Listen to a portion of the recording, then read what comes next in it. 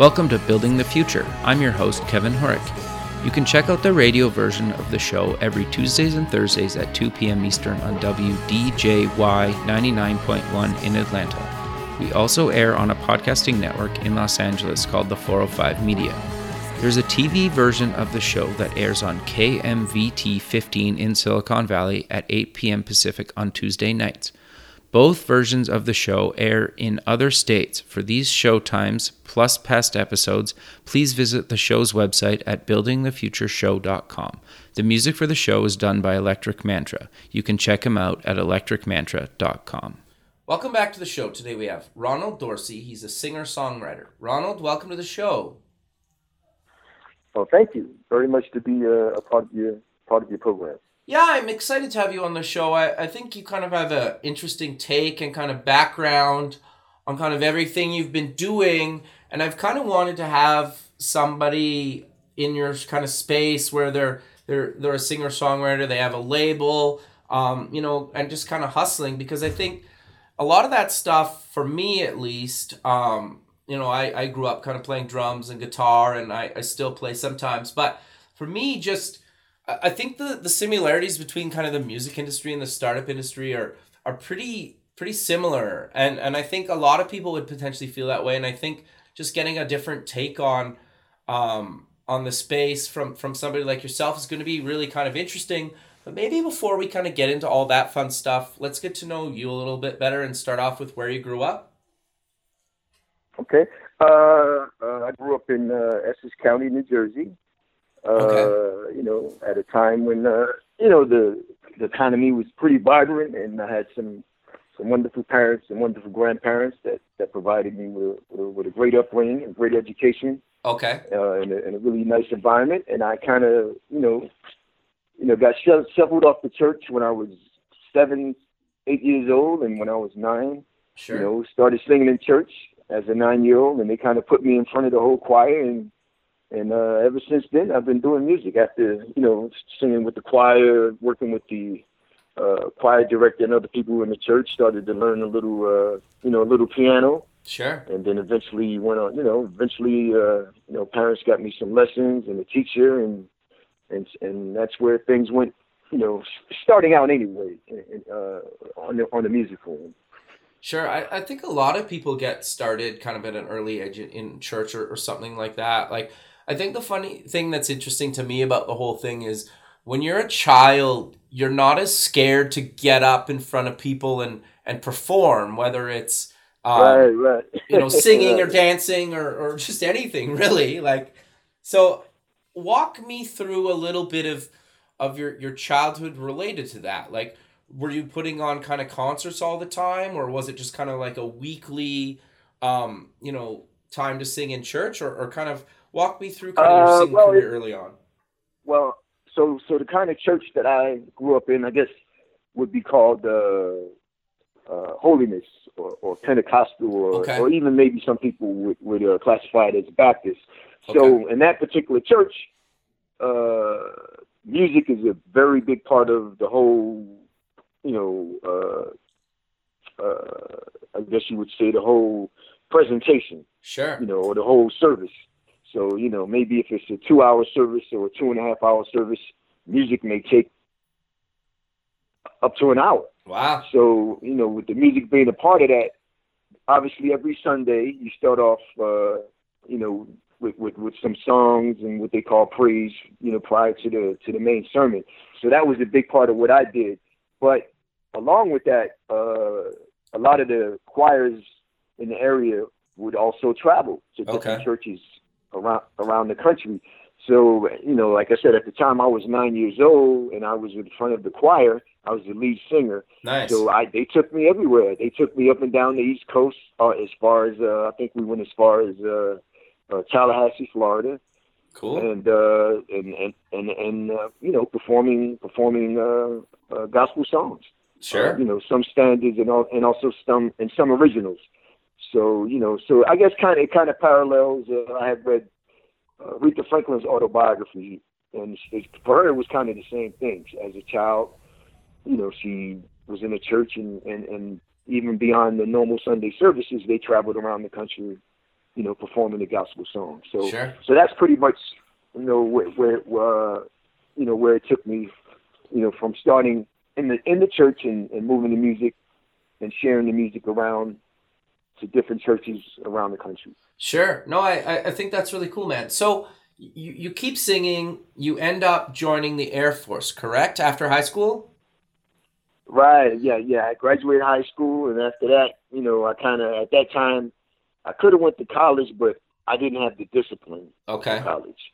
So, I had a friend that joined the Air Force, and he told me about it, and I said, okay, well, I'll go down and, go through the process of taking a test and all of that. And at the time in high school, I had took electronics in high school, and I had, I was a straight A student in electronics. So, if some people probably know, in the military, they give you an aptitude test. So for me, I scored a very high score in electronics, and from there, when I joined the Air Force, they trained me for electronics, and at that time it was for computer electronics. Okay.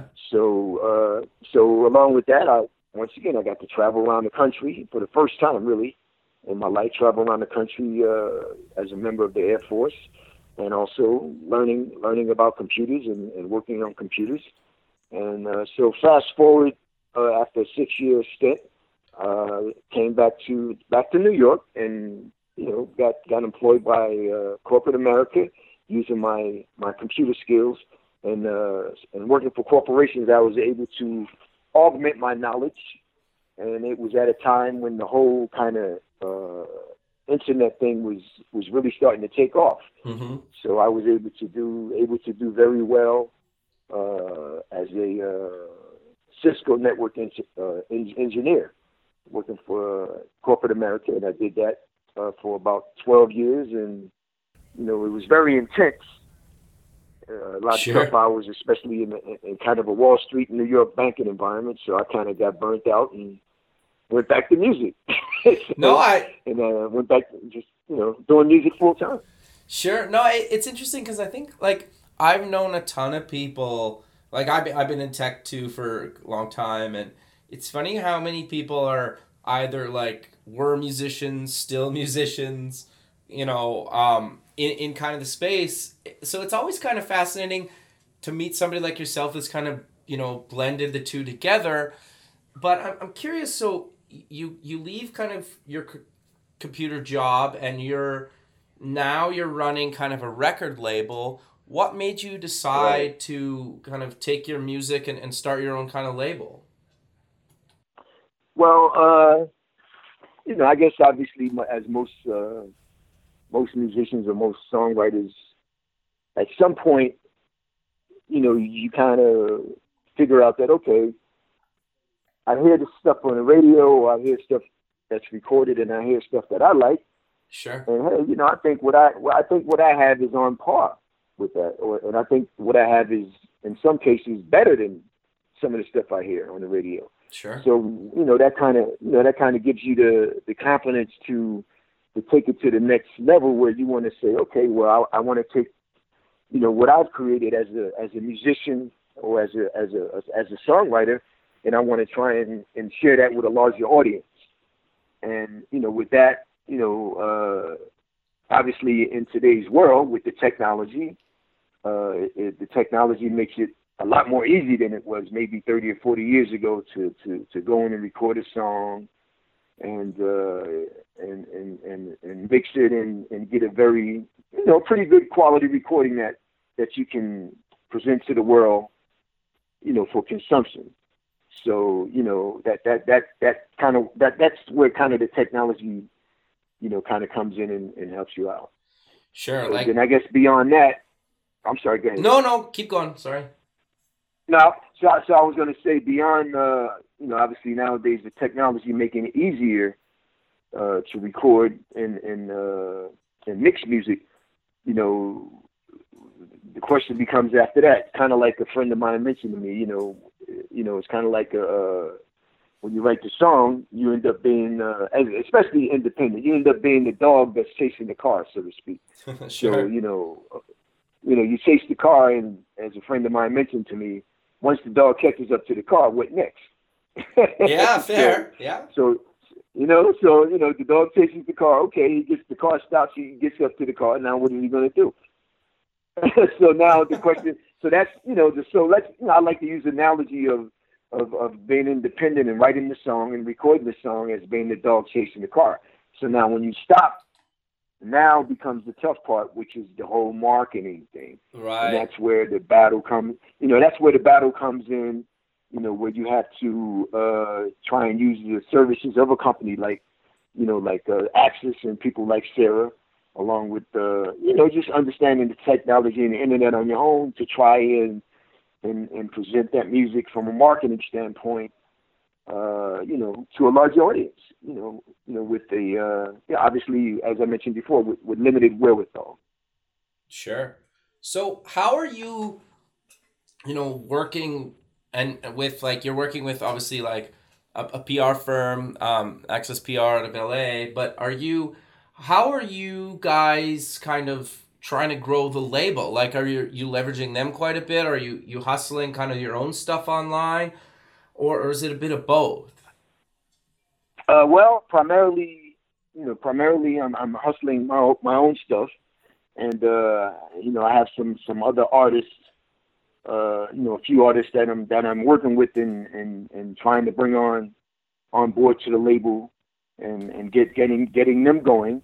Sure. So, but as I mentioned before, it becomes a matter of making sure that you have things in line and also having the wherewithal before you bring those other artists on to have as great a success as you can have. Sure. As a label. So are you cold calling kind of, stations, or how are you trying to really get kind of your songs and your other artists on the label kind of out? Are you posting online? Are you how are you kind of promoting your stuff as well as other artists on the label?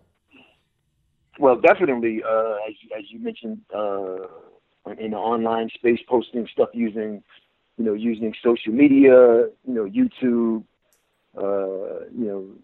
Vimeo, Sure. Even like you said, even doing some cold calling to some stations that will take the time to listen to some indie labels, and that's very appreciated because that's obviously with terrestrial radio, that's a very tough market. Because of the once again the money that it takes to hire a professional radio promoter in this business, and also you're as an indie you're up against the major labels. Sure. Who basically have unlimited resources, and but it's also wonderful too that the internet allows us to be in an environment that kind of levels the field a bit. With Sure. the stream in the world of streaming, with companies like Apple and Spotify, and also Pandora.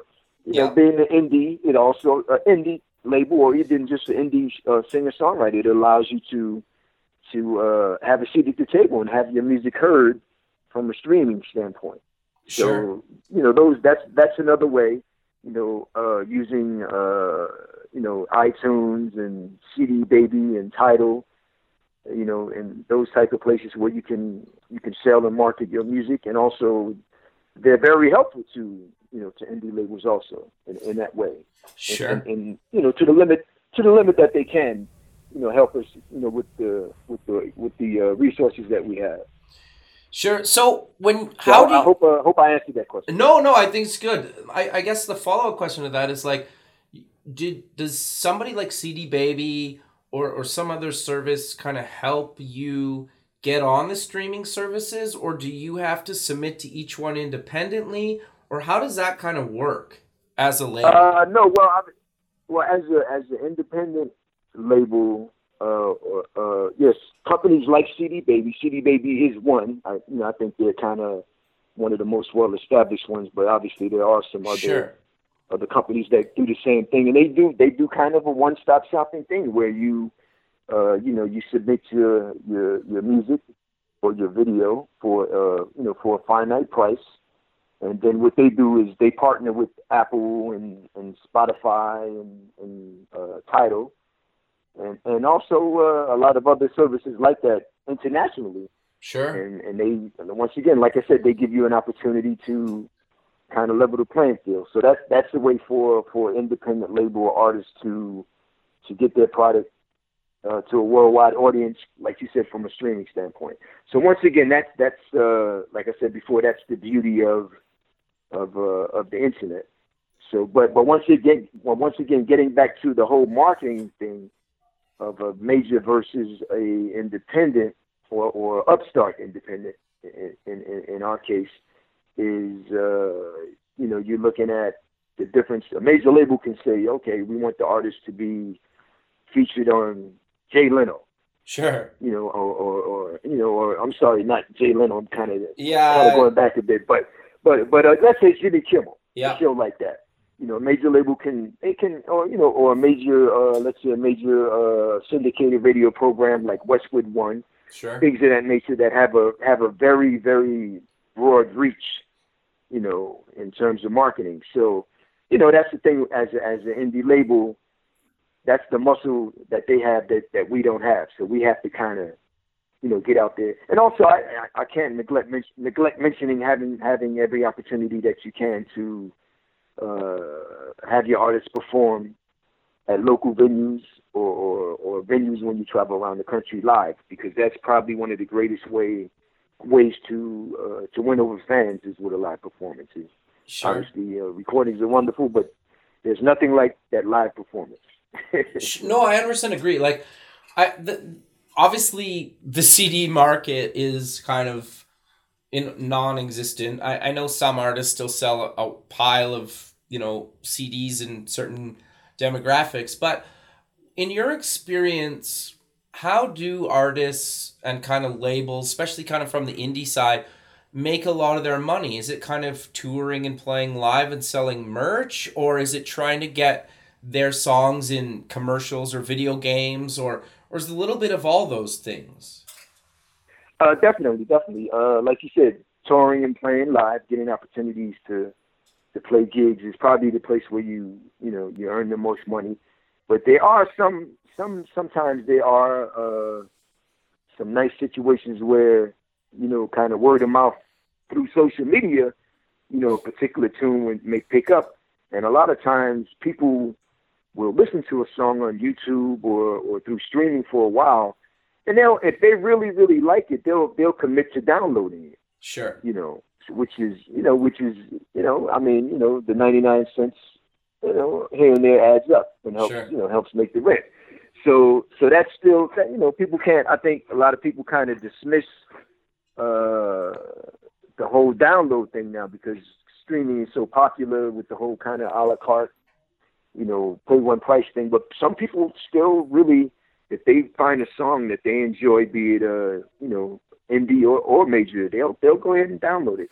And so once again, after that, as you mentioned, I guess the thing that most people look for now is if they can have an opportunity to have a song featured in a television show, or like you said, in a movie, or even in an advertisement on television. If I think you'll agree with me that I think when Steve Jobs was still kind of in front of at the head of Apple, Yeah. and when the iPhone and the iPod were in their infancy, they used quite a few independent artists and independent labels to promote. Totally. To promote iTunes and the iPod and the iPhone. Yeah. They really did. So obviously as they grew, and Apple Music kind of came in, they I guess since they grew so large, I think they kind of started leaning more toward established and more popular artists, to promote the platform. But that was one period of time, maybe, probably from, if I can remember, 2003 to maybe 2010. And I think they primarily used independent artists. So as you mentioned, that is an avenue, and that's where your hustle comes in. That's where, like you said, you do your cold calling, or you reach out to people, or you can have someone like Sarah at Axis maybe connect you with some publishers or some music supervisors that can give your song or your tune a listen and feature it in a program on television or a movie, and that is really a wonderful way to have a good windfall of income. Sure. So are you spending quite a bit of time maybe like networking online or going to kind of local events, or are you just trying to spend a lot more time kind of online? Because I think the crazy thing about the internet is geographic borders are kind of gone nowadays, right? Like you have Right. anywhere on the planet, you basically can get your whatever you're doing kind of heard or seen or both, right? And you kind of have access to almost, you could basically connect with anybody if you spend enough time kind of, getting through either cold calling or emailing or guessing their email or a handful of other kind of tactics. But how do you kind of see your day to day to actually get the label and kind of your music and other people on the label's music out there? Right now, probably the greatest venue that we have, or the greatest avenue we have right now is social media. Okay. That's right now. That's probably the number one venue that we have, Okay. and obviously that usually ties into we have our company website, which for us is skypalacemusic.com. Okay. And if I can mention it, for me as an Sure. artist is ronalddorsey.com. Okay. Perfect. So usually those will tie back into the social media presence, and that usually gives you as an indie your biggest exposure beyond people a lot of times just independently discovering things on YouTube.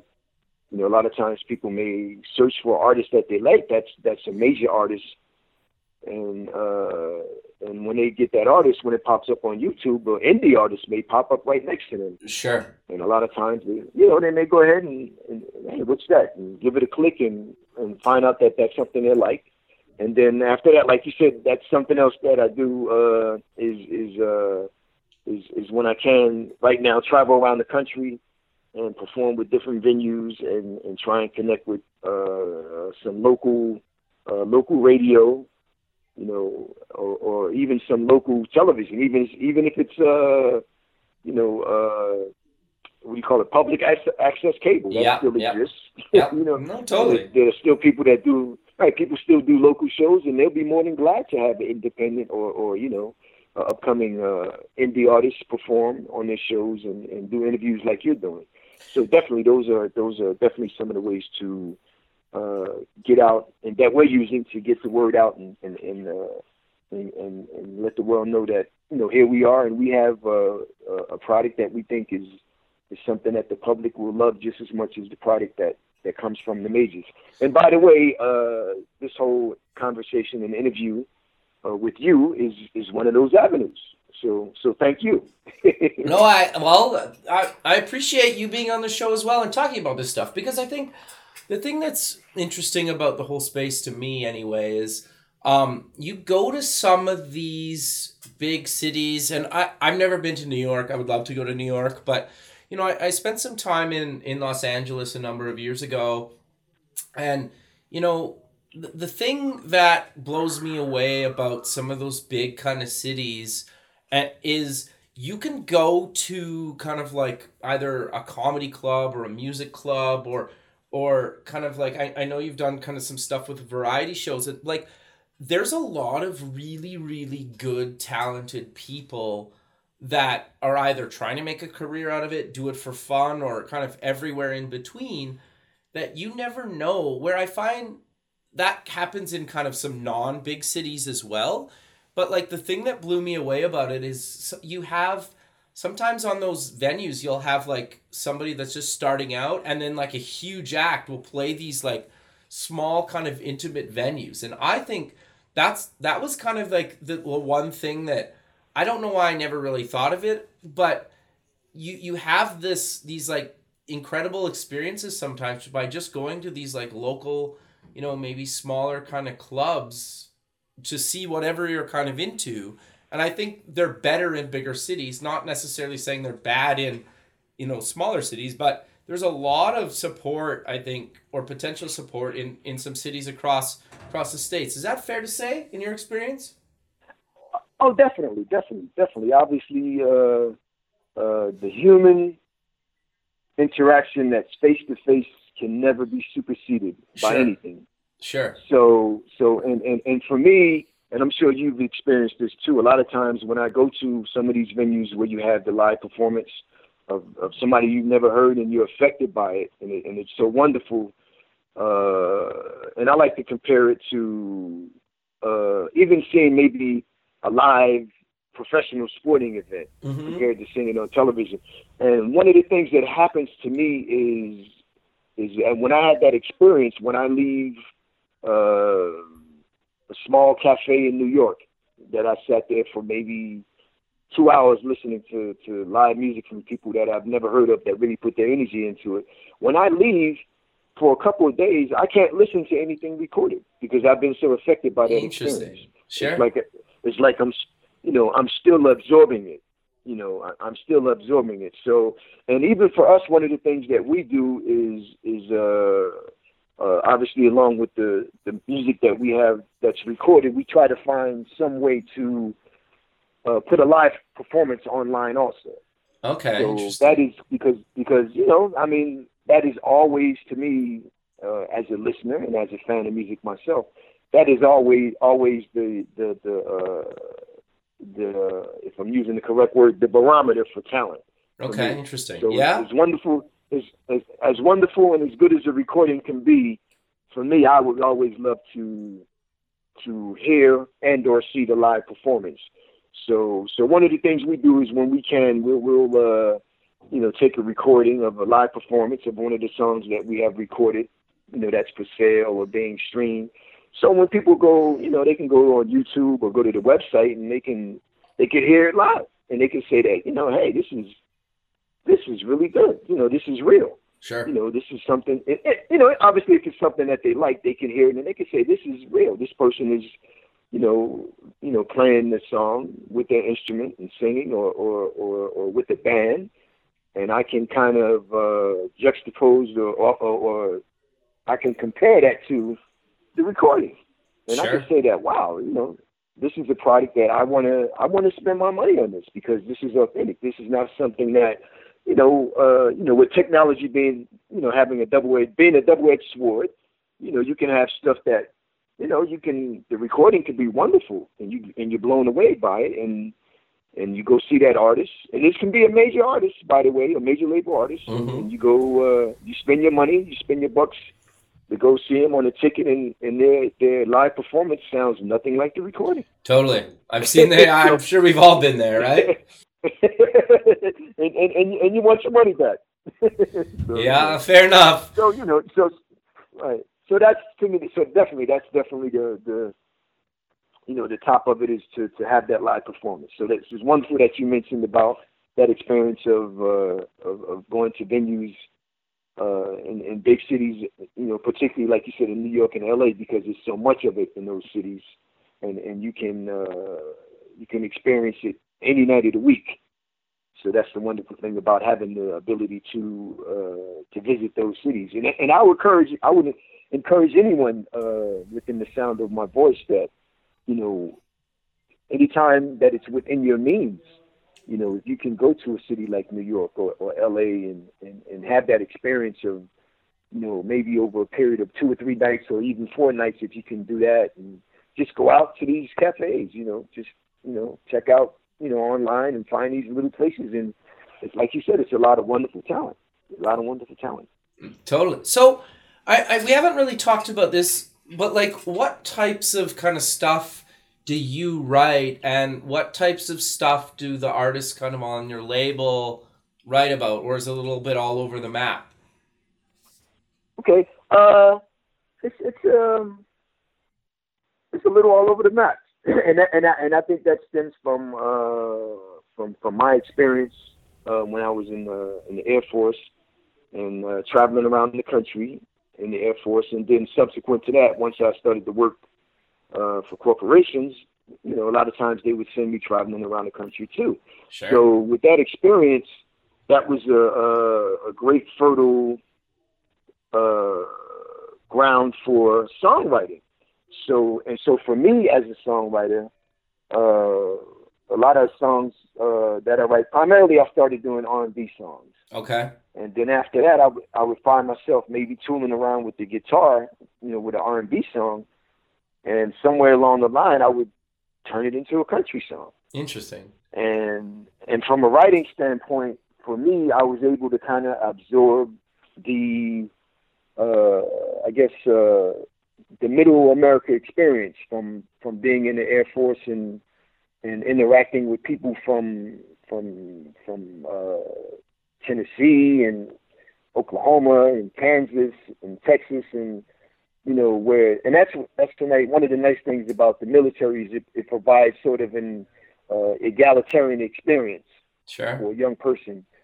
To see that, hey, we're kind of all the same. We're kind of all the same from all over the world, all over the country. And so with that experience, when I started to write some of the songs, I kind of took some of those morphisms or the dialect or the way that some of the guys that I met from Tennessee or Kansas or Nebraska spoke. Some of the kind of that plain speak thing that they have. Especially people from the southeastern United States, and also from Texas and Oklahoma and Kansas, and I kind of turned that into some songs for me anyway, some country songs. And then with some of the artists that I work with, they kind of primarily do more R&B songs. So I'm kind of the one that's I'm more all over the place. But at the same time, as a songwriter, I think it's you kind of throw the marketing thing out of the window sometimes because you feel like you just want to present and write the best song that you can write, be it whatever genre it is. No, I think that's actually really good advice. And I think that kind of relates to anything kind of outside of music as well, kind of whether you're in tech or a business or a startup or whatnot. It's like the more and more you understand kind of what other people are doing in different parts of the world or their background or their culture or, the stuff that they like at the end of the day, it's very hard to come up with something like truly original nowadays, right? And if you're like, ooh, I really like this kind of style of, like guitar lick from, this part of the country, and then you mash it with something else from another part of the country, and then some of your own ideas, you can create something really cool, right? And I think that's what like a lot of businesses and startups do. And I know you might have mentioned Apple and stuff like that. It's like Apple wasn't the first ones to build an MP3 player. Far from it. Like I had the first one. It didn't even fit one album. You couldn't. I think it fit like 10 songs. So, but to my point and to your point, it's like the more and more you just see what other people are doing and try to like take the good pieces or the things that you enjoy and kind of make it your own. You can have something really great come out of that. Right, and then with the whole thing with the, like you said, being all over the place doing, for me anyway, doing country and doing R&B and also maybe doing a blues tune here or there. I mean, if we look at the technology now, I mean, music is primarily consumed from people listening on headphones. Sure. Using their phone. Yeah. That's primarily what people listen to music now, So you tell me, I want to ask you the question. What person do you know, including yourself, that listens to only one or even two genres of music on their phone or their music player? Sure. Yeah. Like I think I'm a little bit lucky, I guess, because I listen to music kind of all day at my day job. So I get to listen to music all day, but I switch genres all the time. And I think the one thing that I love and kind of hate about streaming music is I miss going to the record store and like picking out like a CD and, actually like spending the time to listen to it. I've started to buy more vinyl. It's tricky, right? Like to actually spend time, where you're sitting down and you put your record on and actually listen to it, right? Where with streaming, the good thing about it is you basically have access to most things that were like ever recorded, right? I get that's kind of an oversimplification, but it's almost kind of daunting sometimes because you're like, I can listen to anything, but I don't know what I want to listen to right now. But the cool thing about it, and you alluded to it earlier, is you could be listening to like somebody that's, you know, number one on the charts right now in a certain genre, and then it recommends something that's like, could be somebody that's like local in your city, right? And they're almost on the same playing field, which is really cool. Yeah, that's really wonderful, you know. But like you said before, you know, getting back to technology being that double-edged sword, you know, and I like the fact that you mentioned about how you missed that experience of going in a record store and or a CD store and purchasing a CD. One of the things that did, and for me, a lot of times social media is kind of a contradiction in terms. Sure. Because usually when you're kind of interacting with it, you're by yourself. Whereas when Sure. a lot of times I can remember going to, like you said, going to a record store or a CD store, and when you're looking for something, you will meet somebody there. Yeah, totally.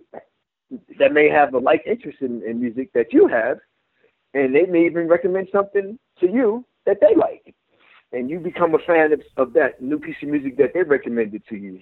You know, versus you know, like you said, versus going to a streaming site where they make recommendations, which are good, whether they be human curation or algorithm-based curation.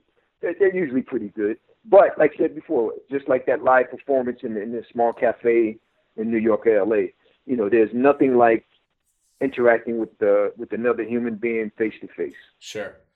No, that's great, man. But we're coming to the end of the show, so let's maybe mention where people can get more information about yourself and the label. Okay. I think I mentioned a little earlier. For me, myself, you can go to my site, which is ronalddorsey.com, and you know, kind of take a look at some of the music that I have, and maybe a little bit some of the things that tell my story, and also a music video that we have. And for the label, you can go to skypalacemusic.com. You know, where we have information about our artists and some of our stuff, and a little bit of our story and how we kind of came along. And other than that, you know, you can just Google Sky Palace Music or Ronald Dorsey, and it'll take you, I guess, all over the place. And you know, everywhere from YouTube to Vimeo and beyond, Facebook and beyond, and all of the social places where you can kind of get an idea of you know, what we have to offer musically, and what we're looking to do in the future, and venues we'll be playing. And then also, as I mentioned before, maybe you'll find that live performance or two, you know, where you can kind of say that, hey, you know, I'm getting the sound from the recording, but I'm also getting, you know, some representation of the live show. So that's pretty much it. Perfect, Ronald. Well, I really appreciate you taking the time out of your day to be on the show, and I look forward to keeping in touch with you, and have a good rest of your day, man. Okay, you too, and thank you so very much, and I appreciate you and your show greatly, and giving people in technology and in the startup world opportunity to share their experience. Well, I appreciate it, man. All right, well, we'll talk soon. All right, bye. All right, thank you. Bye. Thanks for listening. Please visit the show's website at buildingthefutureshow.com. Also check us out on Facebook at Building the Future Show, and follow us on Twitter at Building Show. The music for the show is done by Electric Mantra. You can check him out at electricmantra.com, and keep building the future.